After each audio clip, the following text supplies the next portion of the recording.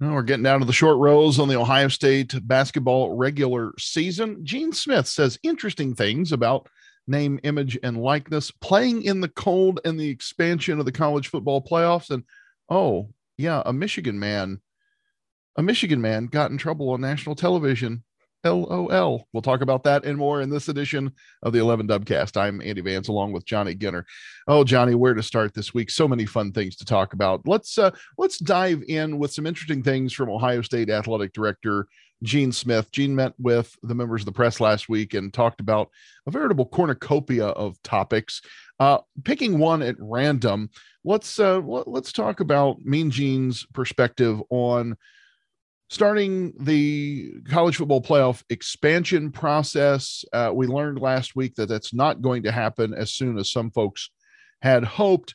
But also another thing I think a lot of us were looking for is whether or not this new alliance, if you will, between the ACC, the Big Ten, and the Pac-12 would yield a change in scheduling.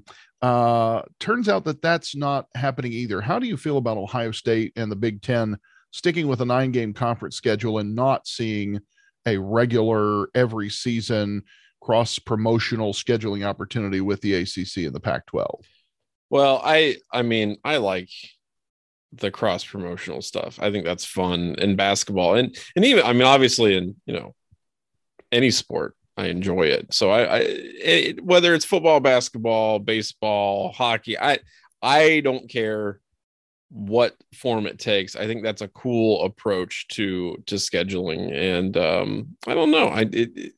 I would like to see it prioritized. That's what I would say about that. I was really one who initially liked the 9-game schedule of the conference because it, in theory, is one less chance to play Sisters of the Blessed Poor or some a second MAC team or whatever. No shade to the MAC, but I don't need to spend 2 of the non-conference games every year. We used to see 2, kind of payday type games. You'd have one marquee game and then somewhere in the middle. I don't care about those games. I want to see Ohio State playing Power 5 teams. And that was one of the attractions of this alliance between the conferences was maybe moving into playing a Pac-12 or ACC opponent every year. Right. That's not going to happen now. So I don't love that. I struggle with seeing big picture. What is the point of this alliance? There are definitely things in the margins that have made this alliance worthwhile, so to speak. But on the whole, this is one of those big picture things I thought would be a real component of those conferences being in alignment in theory. Yeah, well, that's what I'm saying. Like, I think in this era of college sports, you have to come up with some outside of the box ideas, right? And I like keeping everything in conference has its own appeal. You know what I mean? When you're talking about especially early season games, I think that's a lot of fun too, and the novelty of being able to start your season against a Big Ten opponent is kind of cool. I enjoy that. But honestly, I think now, especially when the Big Ten is kind of renegotiating their contracts, you know what I mean? Like that, it just seems like a weird way to take away some of the juice that you could maybe generate. And also it seems like you're giving away a bit of a bargaining chip almost, because you can go to some of these networks and go, well, this isn't just going to be in the Midwest footprint, right? We have the chance, we have the opportunity to expand the viewership for many games a year to a much larger audience nationally. So it's just, I don't know. It feels a little regressive, I guess is what I'm saying. It does not seem to be creative, or it seems to be basically, pulling back on some of that creativity that I think is really needed right now when it comes to scheduling. Yeah, 100% agree. And that you called it regressive, that moving backwards. In a lot of ways, it has felt in recent years like the sport is moving forward and being very progressive. If we talk about NIL, if we talk about the playoff in general, we talk about some of the things that have happened with the transfer portal, player mobility. Certainly that's changed the game and probably in more positive ways than negative, and we'll talk more about that in a second. But in some ways, the intransigence of athletic directors and these conferences has been a little frustrating. This is one. Also, the news last week came that The college football playoff will not expand beyond 4 teams until at least 2026. Now, in scheduling terms, 2026 isn't that far away, really. You're talking 4 years, but there had been, it felt like a movement that there was some broader shared feeling that the playoff needed to expand. Sooner would be rather better than later. And now it's not happening. Should I be frustrated about that? And spoiler alert, I am, but should I be? Yeah. I mean, not why. Yeah, no, because if you're a fan and you enjoy the playoff, or that let me put it this way. I know there are a lot of people who look at the playoff and go, 4 is fine. And I've heard the argument, I've seen the argument many times that more games in the playoff is not going to guarantee anything in terms of like the quality of games or anything like that. It's just going to be more crappy games, blah, blah, blah, whatever. And it doesn't solve the issue of deciding who gets in and who doesn't.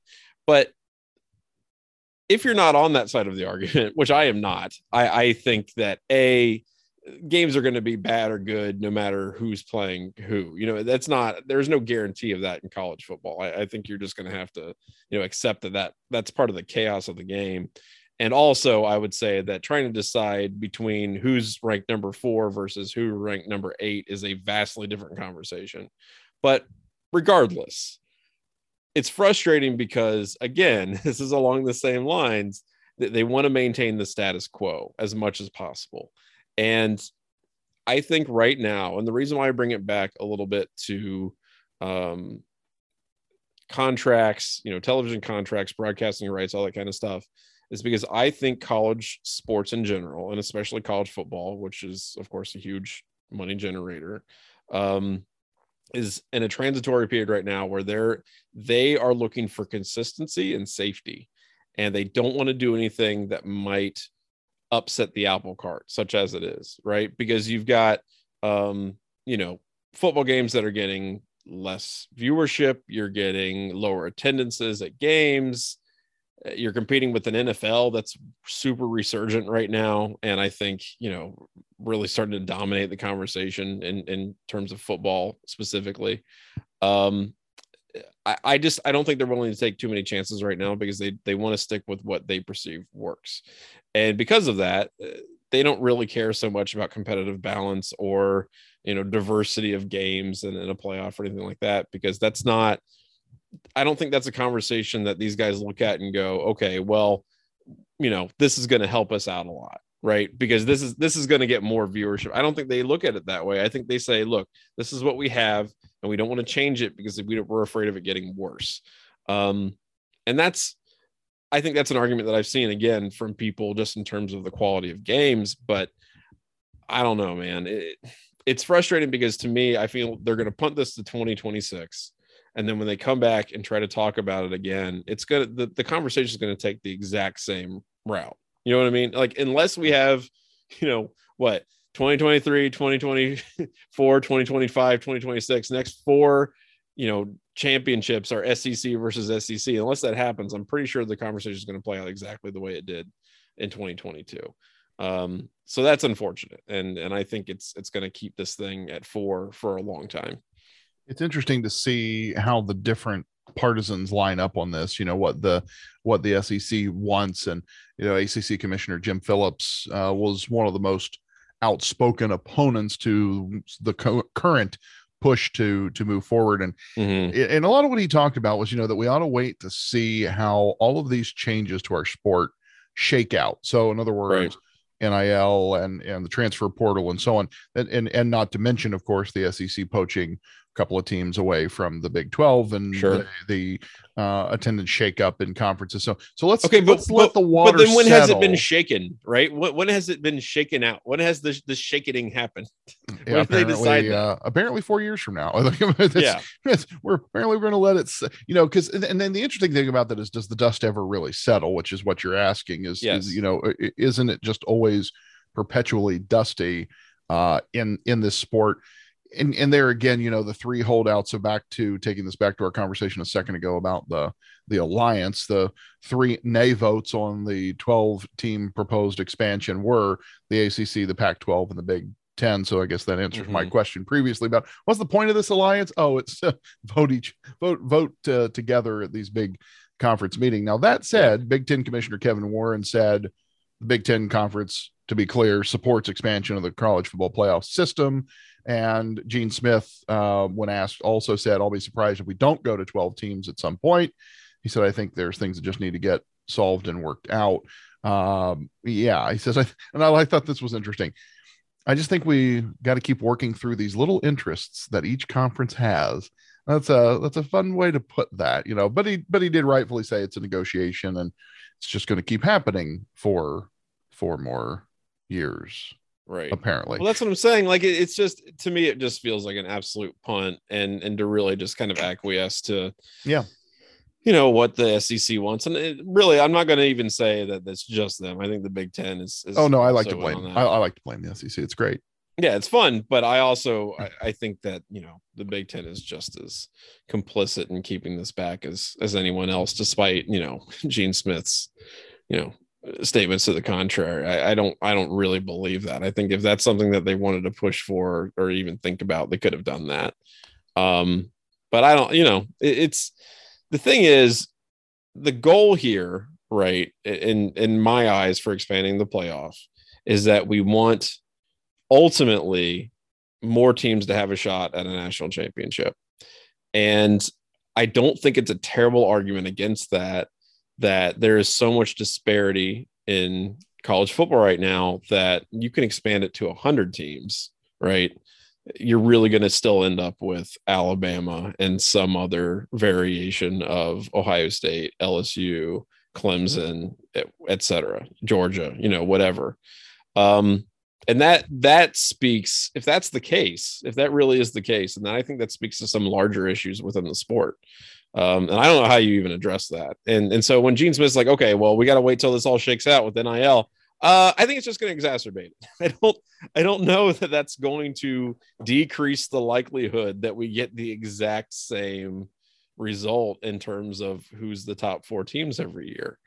And that's the bigger issue that needs to be addressed. And I would hope that something like, expanding the playoff would do that, but I'm not really convinced of that anymore.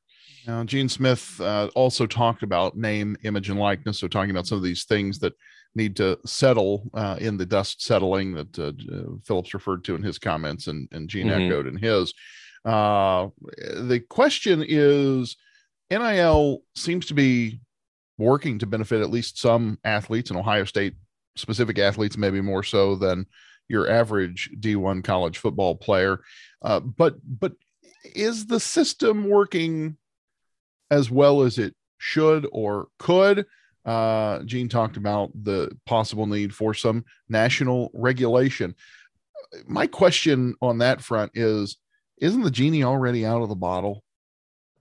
Yeah. I mean, yes.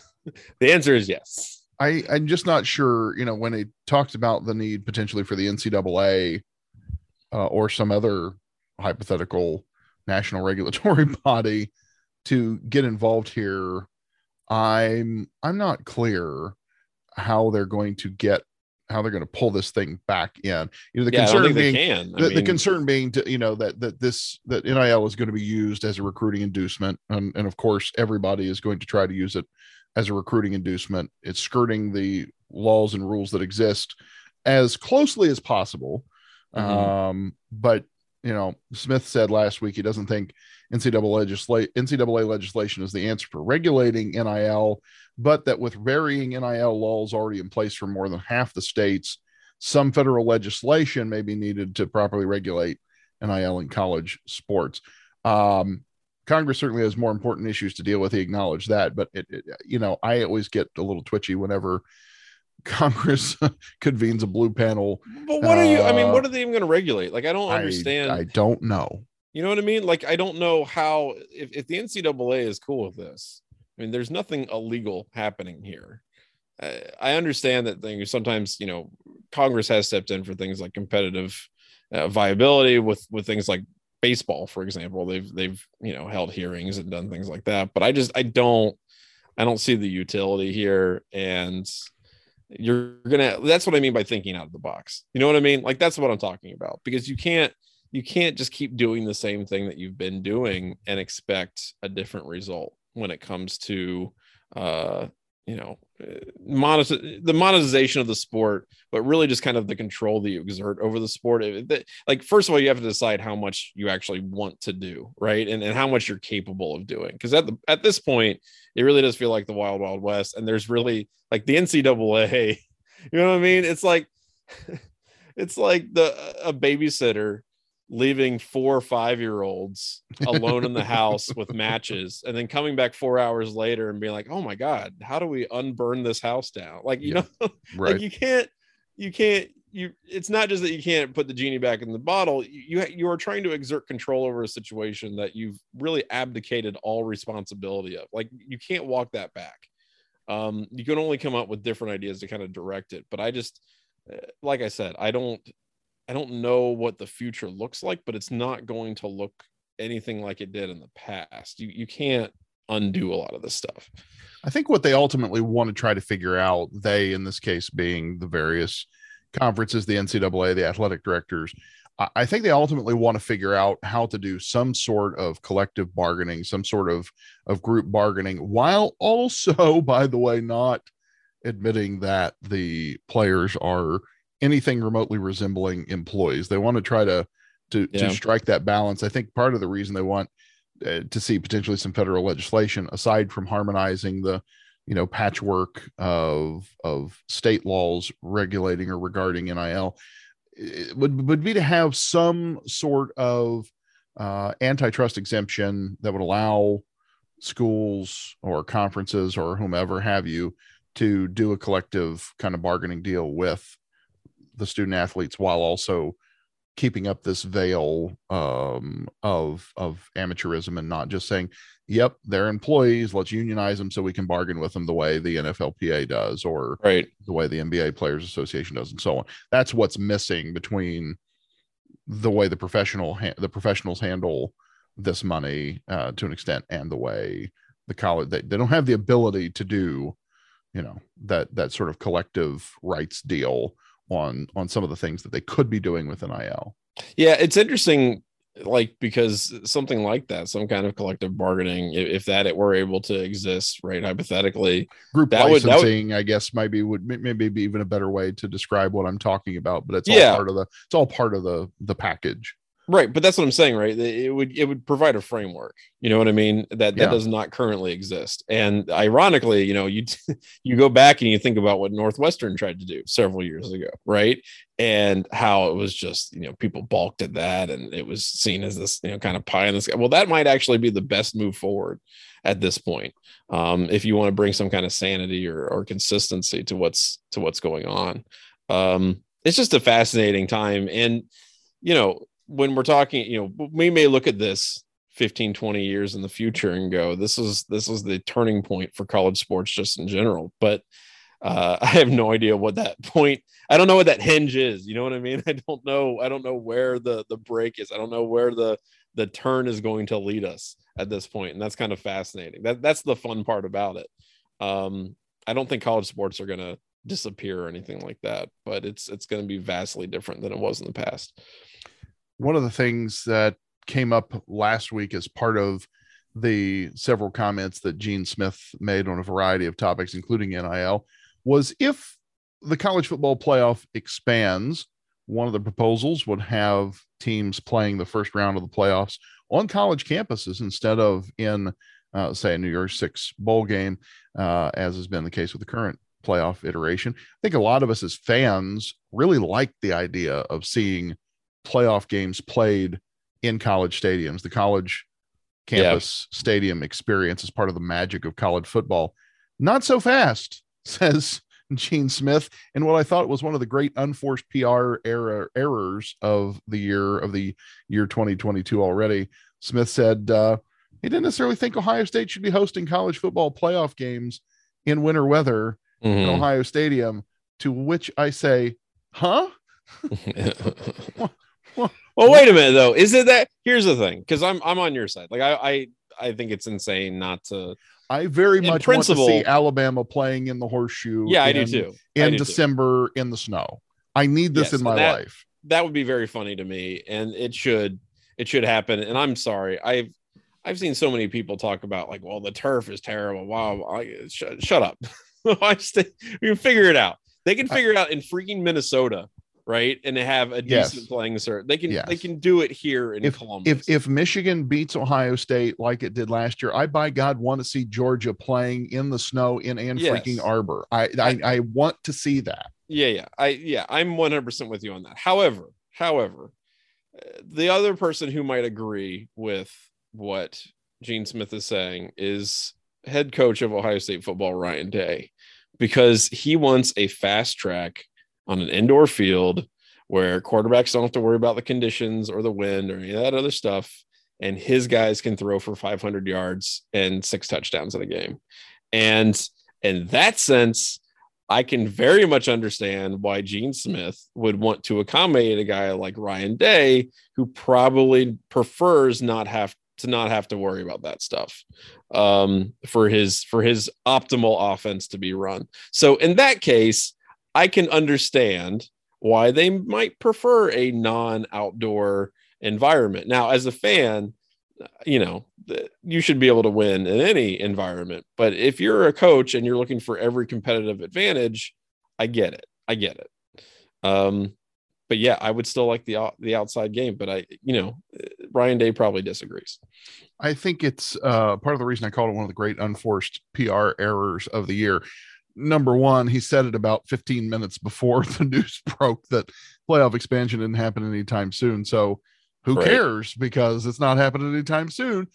On the other hand, I also look and say, you probably shouldn't poo-poo the idea of playing games in the snow a couple months after your marquee team in your athletic department lost a big game in the snow. Not, as they say these days, a good look. And to your point, though, like if he knows, I mean, obviously Gene Smith knows that they're not going to go for expansion of the playoff. So why not use that as an opportunity just to dunk on Southern teams? Yes. Right? Say whatever you want.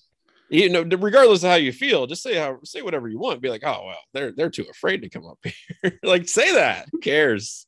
It doesn't, it doesn't matter, obviously. So just go ahead and say, like, you know what, Bama's afraid. How about that? They're scared. Georgia's scared. They're all scared. But I guess this comes back to what you said a moment ago. This, the comments here that they didn't really maybe come from Gene Smith. This is Gene Smith carrying water for Ryan Day. Yeah. And I suppose the logical follow-up question there is, a lot of the discussion has been, while it certainly is not like, Fire Day type of talk around people. When you read comments on whether it be our stories or on the social media channels and so on, there is a lot of chatter about this idea that Ohio State is, in essence, a glorified Big 12 team, or that we're damn near an air raid team, or we're not tough, as evidenced by the fact that you lost to Michigan in the snow and got all toughed in the process. And Michigan's coaches actually, called out how soft the team was, and so on and so forth. Is there any ring of truth to any of those online man shouting about things into the void grievances, or is it all just extremely online people shouting at clouds on the internet? I don't know. Well, I mean, I think it can be both, right? Like there's always, it feels like, I don't know. It feels like sometimes there's an element of truth, sometimes there's not. It's hard to parse. I don't know. How do you feel about it? Because sometimes I get my dander up and I want to believe the narrative, and then other times I'm like, no, this is stupid. Yeah, I was looking, I saw, and I wish I could remember. I need to start writing these down when I see somebody tweet something interesting that I end up referencing later on the show. And I was like, gosh, wish I could remember who said that. But they actually referred back to the stats of, how often Ohio State ran the ball versus passing it. Yes, Ohio State is passing 500 yards a game, but I can also think of more than a few times, especially in games that Ohio State lost down the stretch, or games where Ohio State appeared to struggle down the stretch, Mm-hmm. where I was saying, well, even in their Rose Bowl victory, where there was an attempt afoot to rush the ball and it wasn't working. Right. And it was just like, my God, just throw it to JSN, or, oh, just throw it to Garrett Wilson. Just stop. What are you doing? Like, don't be cute. Just throw the damn ball, you know? Right. So where many, many other times in history, you know, we were maybe saying, just run the ball, just run the ball. Exactly. Just give the ball to Hyde, you know, and just be done with it. Right. I don't think this is an air raid team, right? I think the reason that the narrative was what it was last year in particular is because the defense stunk so bad. Right. But so it was easy to say, oh my God, this is a Big 12 team because they just throw, you know, or you're comparing to an Oklahoma team because they were throwing the ball all over the place and their defenses were barely serviceable. Here's the thing, because I in the heat of the moment, like I said, in the heat of the moment, you get your dander up, you see what's on social media, like, oh God, they're right, and you're watching it on TV and you get pissed, and it's easy to kind of get swept up in that. Here's what I'll also say though, especially with regards to using the term air raid, right? That always has an unsaid insult, which is that you're not playing defense. You know what I mean? Like, you have to do the air raid because you can't stop another team. So you have to try to outscore them. And because that has a kernel of truth for Ohio State football in the past couple of years, I think that's why it becomes more of a thing that people will talk about and say and imply, because if Ohio State has this lockdown, you know, shutdown defense, it doesn't really matter how much they're throwing the ball versus running the ball, because they're going to win regardless, because they'll have a really good offense and a defense that, you know, mitigates anything that another offense might try to do. So they don't have that. They do have to kind of score their way out of games. And thus, you know, the backhanded compliment of, hey, wow, you guys really throw the ball around. How about that? So I don't know. I think that's part of it. Another piece of the discussion about the college football playoff and the various attendant issues with that. You mentioned earlier the rights deals for the playoff coverage, of course, that several $1 billion, but also Ohio State's Big Ten conference money could be much larger when the Big Ten renegotiates its rights contracts and rights agreements. The conference is currently in the exclusive window with ESPN to negotiate for renewing their rights deal. But according to Sports Business Journal, the conference is expected to allow ESPN's exclusive window to end so it can take its rights to the open market. Not clear exactly when that window ends, but sources told SBJ that they expect the Big Ten to secure new TV deals before the fall semester. Now, to put this all into context, one of the big pieces, of course, of the Big Ten's rights deal is its relationship with Fox Sports. Of course, their partner in the Big Ten network. Fox's rights are currently about $2.64 billion, 6-year deal, so pays out about $440 million annually. The conference could reportedly command fees of up to $1.1 billion a year, according to another report from Front Office Sports, because NBC is preparing to make a major push for a media rights deal. What I find really interesting about all this, Johnny, is number one, you know, Jim Delaney really set up the Big Ten for success when it comes to making obscene amounts of money on television, you know, going back to rolling the dice with ESPN and going out and starting the Big Ten network with Fox. You know, that really set the standard for how these negotiations would go. But now you look and say, here you have the Big Ten, who, because the cozying up of the SEC with ESPN, you have CBS, who is potentially looking at spending real adult money because they'd like to have something other than the token games that they get from the SEC deal. You've got NBC now. The NBC needs the Big Ten sports. What I find really interesting about this, and what I want to talk about, is what does this all say about the state of live sports and television? It felt like a few years ago, as we all were cutting the proverbial, well, in this case, literal cords, and moving away from watching our favorite program on a traditional cable or broadcast outlet, and we were going to be watching it on the streaming or that streaming and so on. And yet here we have TV deals potentially worth $1 billion a year for a single sports conference.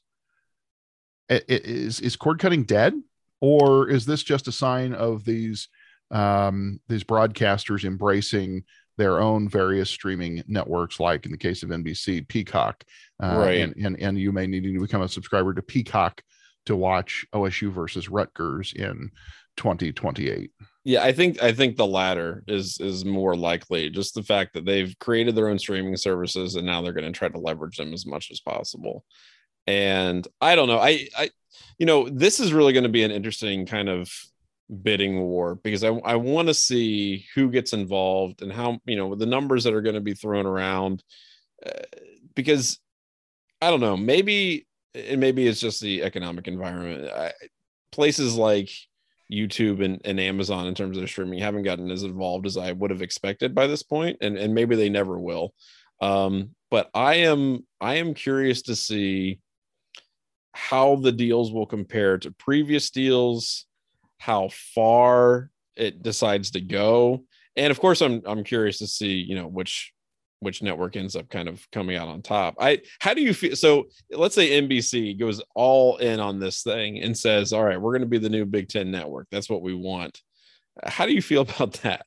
Because I don't love NBC's presentation of a lot of stuff. And I don't think I'd be super, super okay with that. I think the thing that's kind of unfortunate about some of this, ESPN for a long time was known as the gold standard in live sports production, right? They really did a great job, and you could criticize, and there's a lot of room to criticize their programming outside of live game production, but by and large, their live game production, you get Herbie and Fowler on a ball game, or in the old days, Herbie and Musburger, like that was an extremely good production of college football. I look at what Fox has done with its live games, particularly when you get Gus Johnson on the call. I'm a stand for Gus and Joel Klatt. I think they're every bit as good, and in some cases, in some ways, better than Herbie and Fowler. And that's no shade to Herbie. I really like Herbie as an analyst. I think he's probably as good as it gets. But Herbie and Klatt are both, that's 1A and 1B for me in terms of the color analysts. And I know not everybody loves Gus Johnson on the call, so I'm willing to leave that one up as to a taste and preference thing, as to whether or not you prefer Fowler but production wise, Fox is extremely good, and they have, you watch their production of NFL. The one thing you can say about Fox that is not a positive is they are the purveyors of the commercial kickoff commercial phenomenon. And, every game on Fox, college football game is going to take 4.5 hours, it feels like. So that part I don't love. In CBS I think would be fine in terms of the actual production value, if some games ended up on CBS. NBC, I don't know.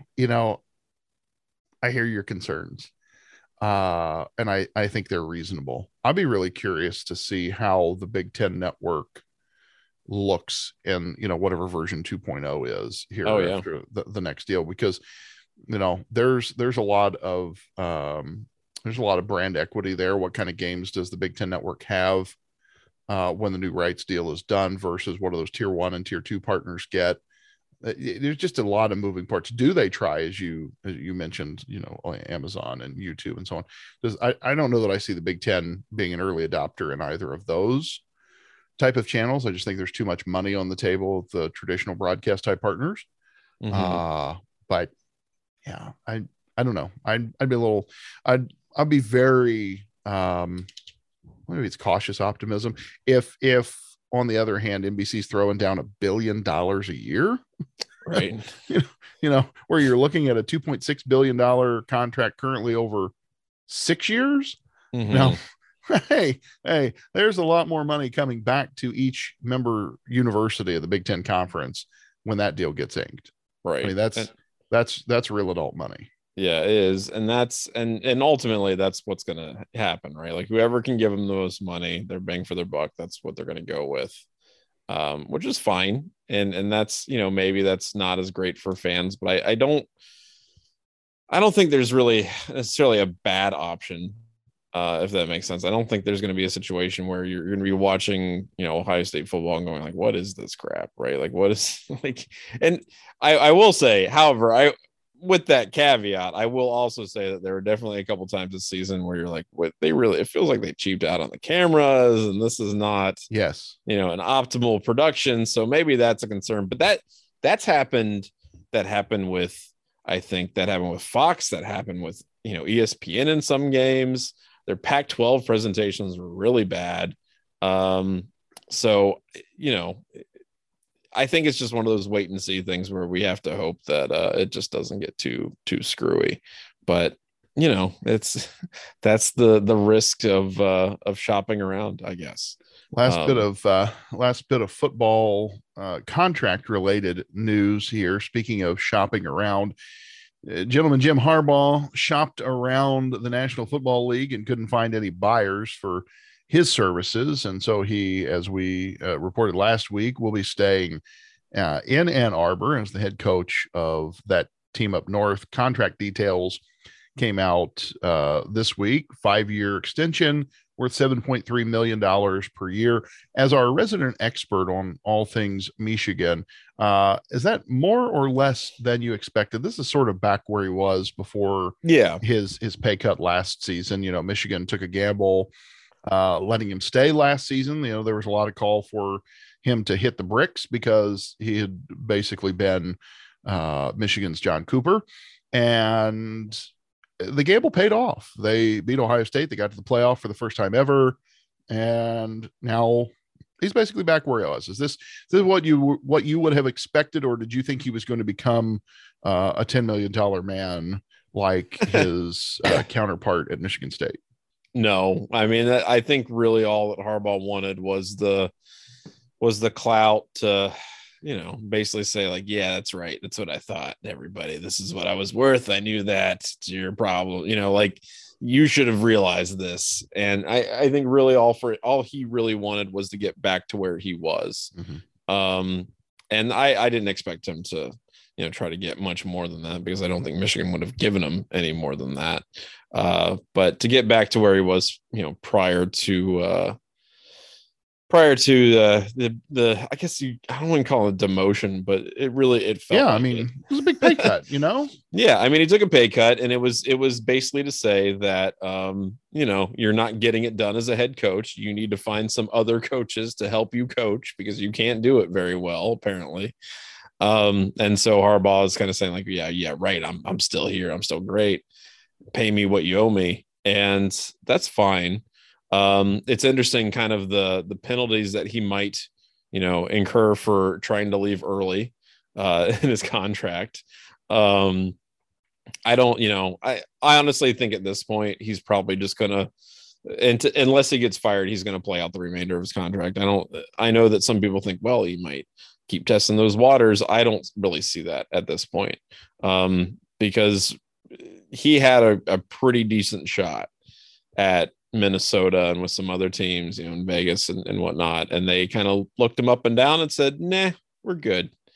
And I just don't see his cachet with the league getting any better than it was this past offseason.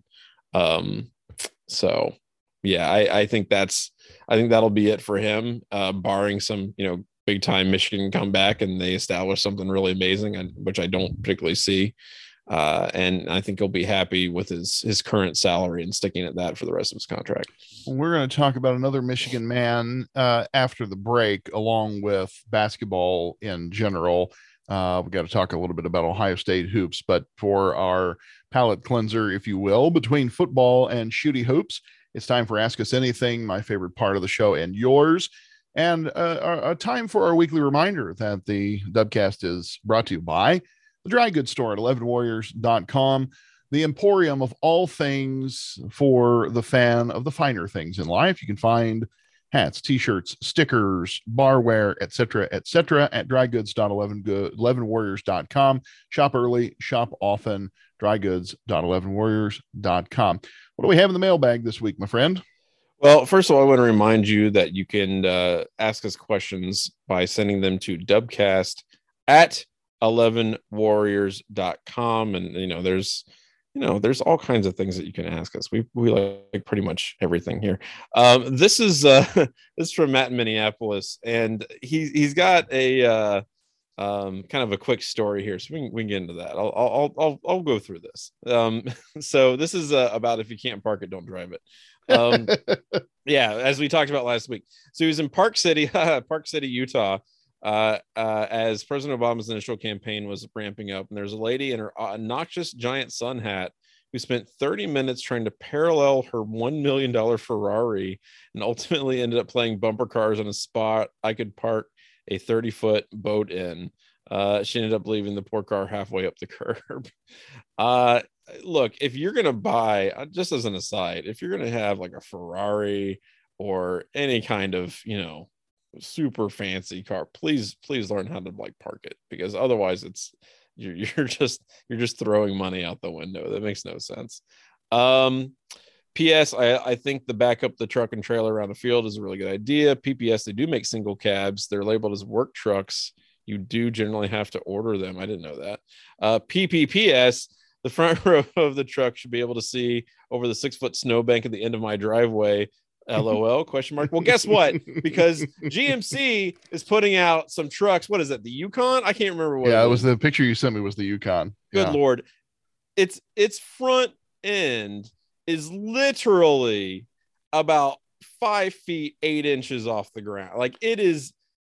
Forget about mowing over kindergartners. Basically, the average adult human in the United States would not stand a chance against some of these things. I saw an infographic where it said like the effective like blind distance in front of these trucks is like 30 feet plus. Like, that's absolutely insane. You can do people can really move a lot in a 30 feet like time span where somebody's driving a car. That's just irresponsibly stupid. Anyway. Well, you and I were looking at a picture off the air of a guy standing in front of the Yukon, which is he's like 6'1", right? Yeah. Like and the where the hood ornament would be was basically like chin height on this guy, right? I mean, it's what are we doing? And as I alluded to, I mean, I mentioned in the last show, I drive a Chevy Suburban, so I'm realize I drive, but mine's literally 10 years old, and it is not chin height on me. I'm 6'1", 6'2", depending on what convenience store I'm running out of, and I just can't imagine the hood on this thing, as it is now. When I pop the hood, it's what, abdomen height, normal height for working on a vehicle, it just blew my mind when I looked at that picture. And I'll say, like, we were driving down the interstate, we were coming back from a dog show over the weekend, and we're coming back, I think we're on the turnpike in Pennsylvania or something, coming up from 68 back toward Washington, PA, or something along those lines, and this truck comes barreling past us, and it's a brand new GMC double cab, and you can just and I had the immediate picture of the Yukon you'd sent me, because the front end of this thing looks like it's about 6 feet tall, the nose, and even worse, this guy had put a lift kit on it, and so we had the biggest wheels and tires. It wasn't like it was the biggest wheels and tires you could get on a normal vehicle. Like, we're not talking about Bigfoot, it's not monster truck size tires. They're normal, but you can tell he had a 2 or 3 inch lift on this thing, and it's just like, come on. It kind of reminded me of a line from the movie. I think it was probably from Shrek or something. I looked at my wife, I was like, you suppose he's compensating for something? Yeah. We had a good time. I was okay. So in like the comments on that picture or whatever on Twitter, it was like, how do you change the wiper fluid? Yeah, no kidding. Like, how do you physically do some of the things on this truck? Like, you need like a step ladder just to access, how do you change out a windshield wiper? Like, it doesn't make any sense. It's just, I don't know.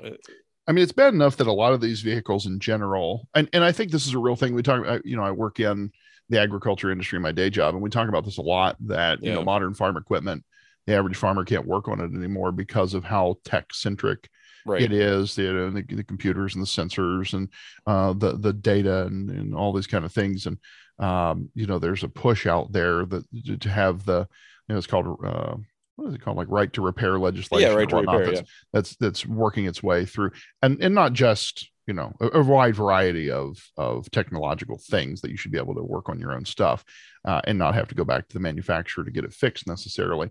But when you look at vehicles, if you've got to take out the engine block to replace the battery, my wife had a vehicle one time, I think it was a Mazda, and like the battery died, and you had to like take apart part of the engine to get the battery out. We're like, okay, ridiculous. Who designed this? This seems like a minor miss here, gang.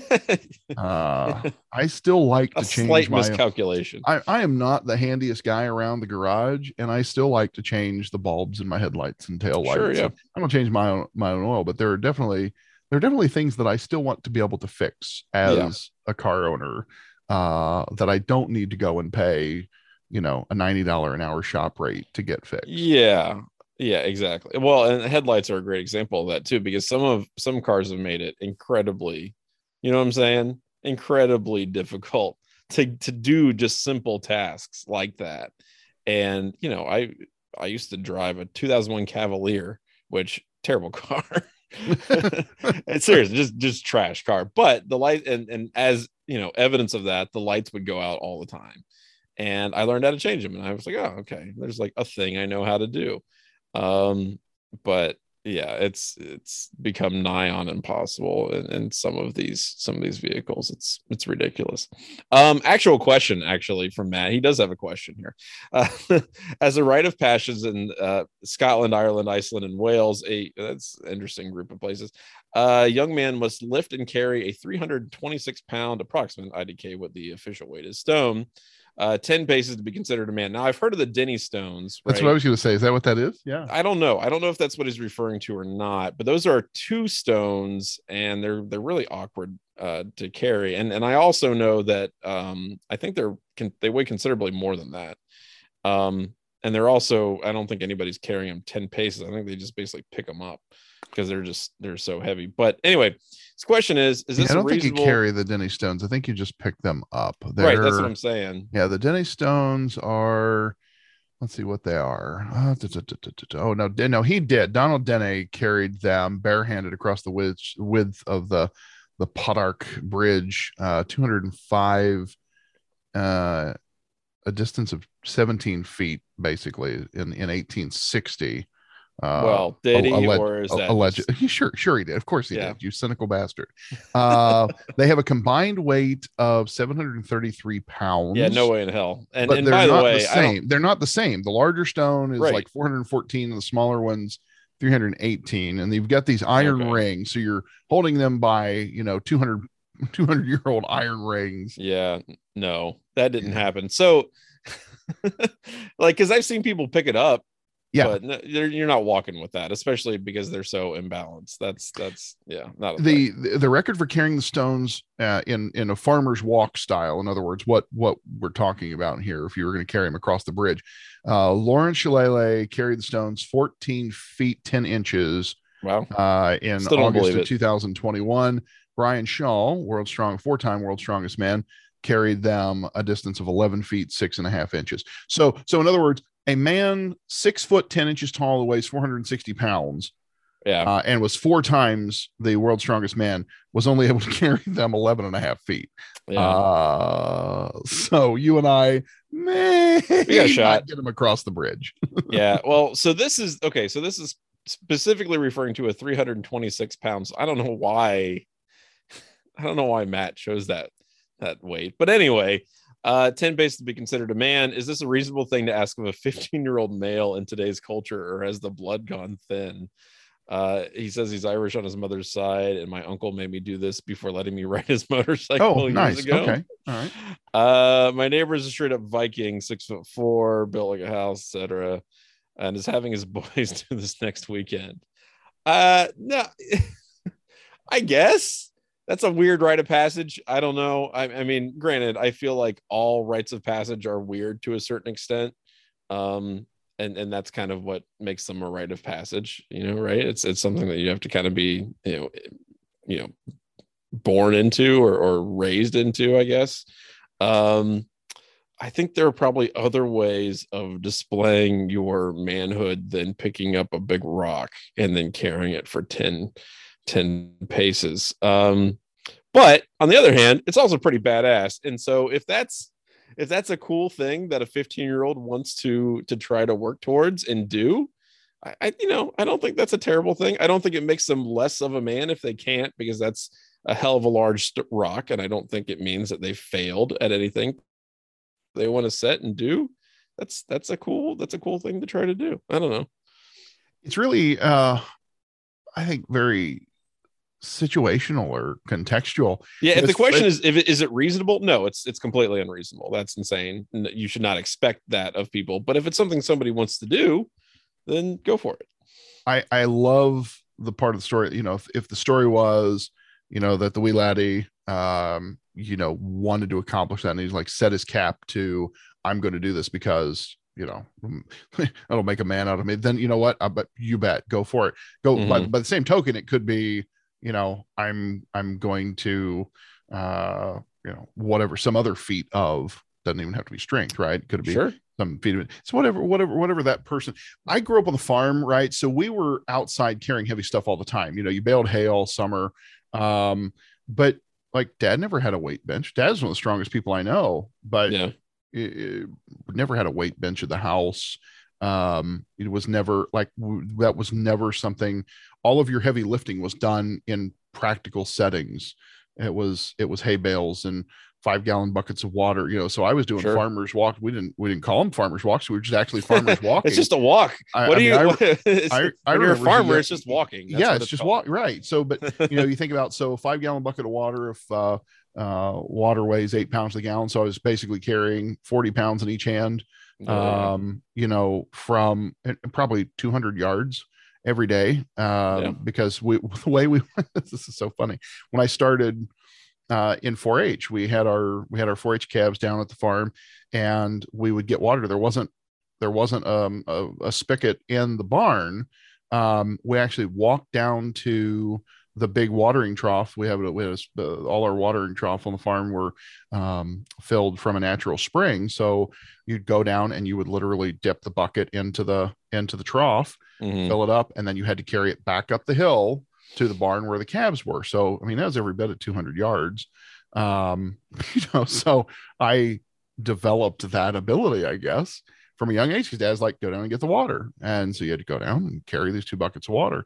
So now, like if we were going to go out, do farmer's carry at the gym, I'm pretty good at that. But yeah, it's because I've been carrying 5-gallon buckets of water and hay bales, not so much now in my adult life, but from a young age. And by the way, if you've never been on the back of a hay wagon, a bale of hay would be pretty heavy. No, sure, yeah. And they're not always, depending on how well your balers tune, they may not be that uniform. So you might get some that are a little extra heavy. So all that to say, there is, I think, something cathartic, and I say this as a guy, trying to think about manly man things. There is something very cathartic about picking up heavy things. My favorite. Yeah. My favorite of the lifts in the gym is the deadlift. Yeah. There's just something very primal about putting several hundred pounds of iron on a bar and picking that crap up. Yeah.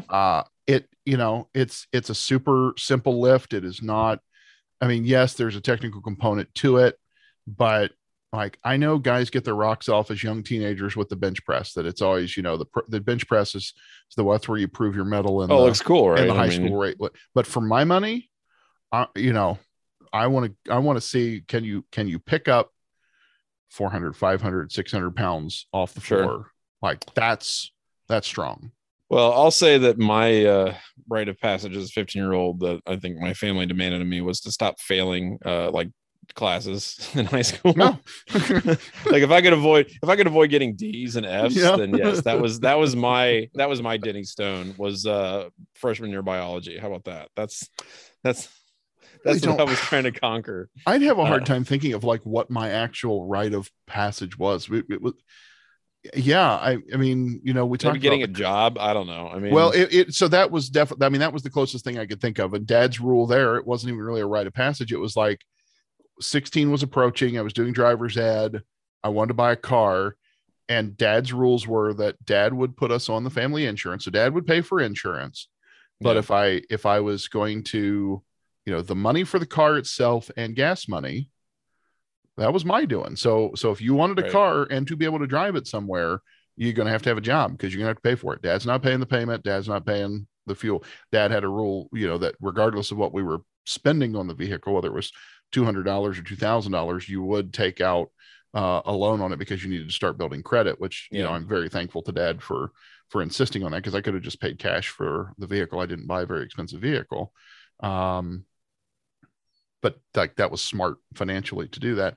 But Right. the more important thing was, I had to go get a job. And so I've just always worked. I worked through college. I've had a job ever since. So maybe that was the rite of passage. And I know not everybody is raised that way. And I hope we'll have the good sense to do that with our daughter when she is of age too. Yeah. And I think, I mean, everybody, every family, every culture is going to have a different kind of, they're going to have a different rite of passage and what that means. And doesn't have to be about, lifting giant stones or rocks. But you know what? If that's what it is for them, then that's awesome. And if it's anything for anybody else, I think that's cool too. As long as it's something that, people are working towards and it's healthy and fun. And I don't think there's anything wrong with that. Thanks for sending that question in, Matt. That was excellent. I appreciate that. All right, good questions this week, friends, and reminder to send us new ones. So let us move into the last thing we want to talk about, and that is shooty hoops. We're going to talk about a couple different things, starting with Michigan man Juwan Howard. One of the biggest stories of the weekend was Juwan Howard getting into fisticuffs with a Wisconsin staffer after the Badgers took Michigan to the proverbial woodshed. It all started late in the game. Let me set the scene if you weren't watching. Michigan is going to lose the game. It is very clear. And Badger head coach Greg Gard had basically put in the backups. The Badgers are going to win. They get the starters out, and Juwan Howard and Michigan are still running a full court press on the backups, Right. down by double digits with under a minute to play. Not a great look, but whatevs, yo.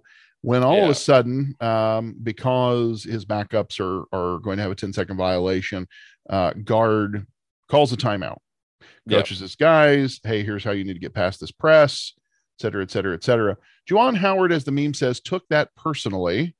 And in the handshake line after the game, gets into words with Gard that then leads to a basically bench clearing brawl.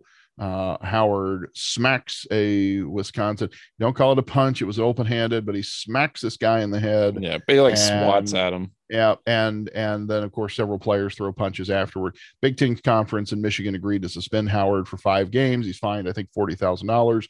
Gard gets a token $10,000 fine because he apparently shouldn't have touched Juwan Howard in the first place. Sure.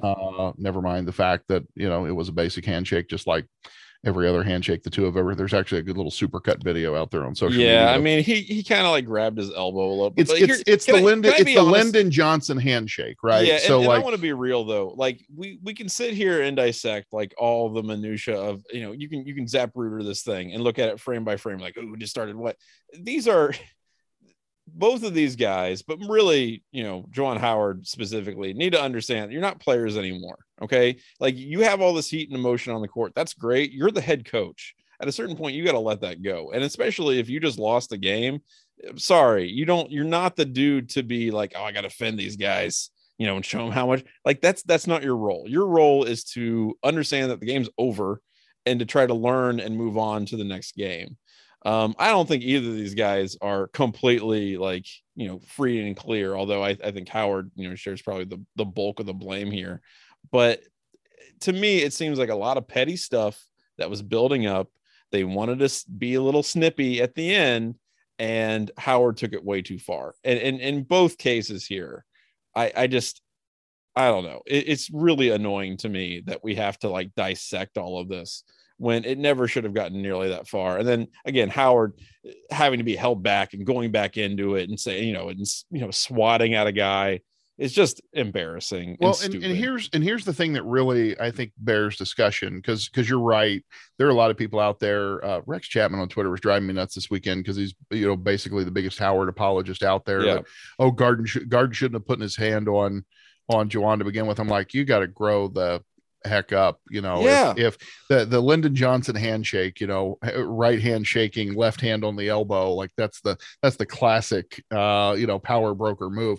If you can't handle that as a 50-year-old multimillionaire head coach of one of the blue blood type programs out there, you don't have any business in that role. And so this is what I think really I don't want to say bothers me, but I sit there and said, the Woody Hayes standard says that if your head coach hits another combatant on the field, mm-hmm. you get your ass tossed into the soup line. Right. And that didn't happen here. It's a 5-game suspension. It's a $40,000 fine. Howard, that's couch cushion money to Juwan Howard.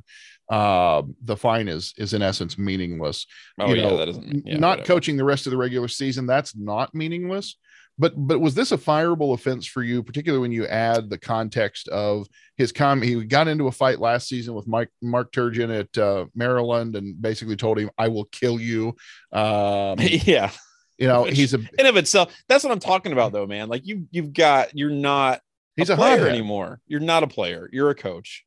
And this behavior is it's silly. It's stupid and childish. Was it fireably silly? I don't think so. I think, again, really I think he should be done for the rest of the season. I don't mean regular season. I mean postseason, everything. He should not be coaching until the next year. But I think that firing, I can see a case for it. I just think, given that everybody was heated and whatnot, and I don't think that it was solely on Howard that all this happened, but I don't know. I would say he should not be on the bench for basically the remainder of the games that Michigan plays in 2022 for this season. Like, no matter what that looks like. But firing, I don't know how I feel about that. Yeah, I was very much of the mind, and I typically think in the social media era we overreact to things quite a lot, and we get caught up on it's the pearl clutching, and the firing is the only way to solve that, and usually I think that's dumb. In this case, I think if you're Michigan, you've got to hold your head coach to a pretty high standard. If you're Ohio State, I would have expected, if Chris Holtmann pulled that stunt, I would have expected Gene Smith to have his butt in a sling. And we talked about this with the Jim Harbaugh fooling around with the NFL situation. Ohio State doesn't tolerate that stuff. Sure. Michigan tolerated it with Jim Harbaugh. They're tolerating it with Juwan Howard. I think it's indicative of cultural rot in that organization.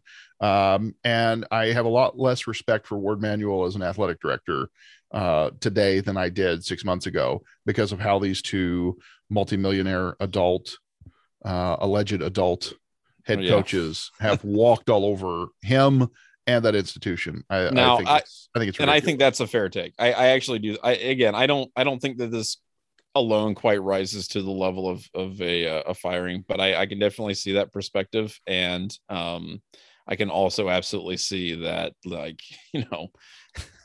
their AD has gotten played, and in the two most high profile sports. And this is a situation where it's like, people were ragging on Gene Smith basically for being like, well, I can't do anything about it.